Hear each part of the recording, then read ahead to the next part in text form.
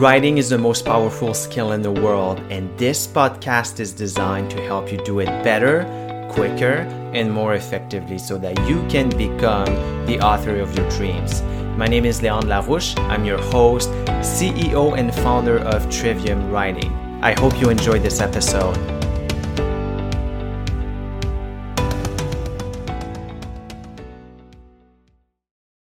There are two questions that you keep asking yourself during the writing process. The first one is, what do I put into my book?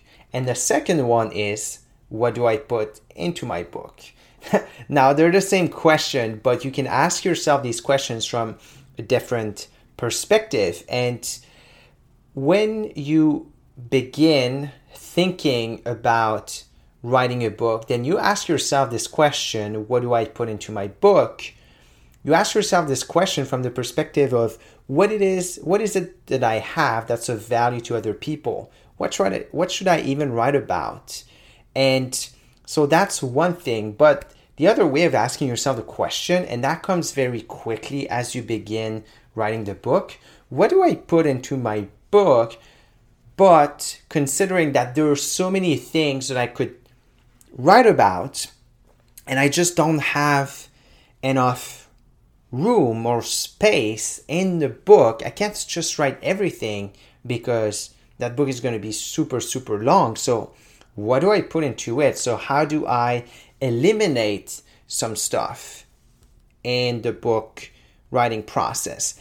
Now, really the way that you need to think about it is from the lens of big ideas. You have to convey big ideas in your book, because if you're not conveying big ideas, then your readers won't respect you. You don't want to be shallow. You don't want to be surface level. You want to convey these big ideas that will actually change your readers. And so there's always one big idea overarching the entirety of your book. But in order to make that happen, in order to get the point across to people, then you need to break it down in different big ideas, but that are smaller.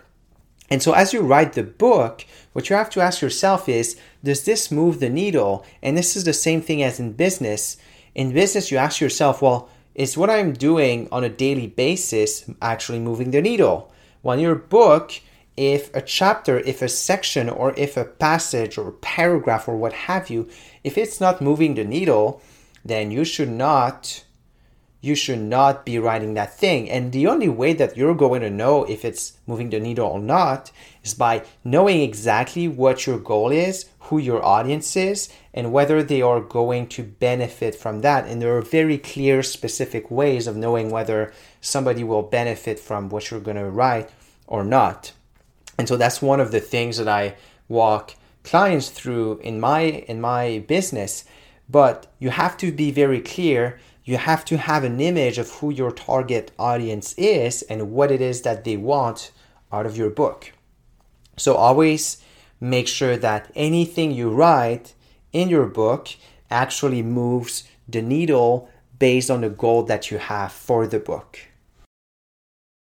Hey everybody, it's Leon. I hope you enjoyed today's episode. Please leave us a review, share this podcast, and I will talk to you in the next episode.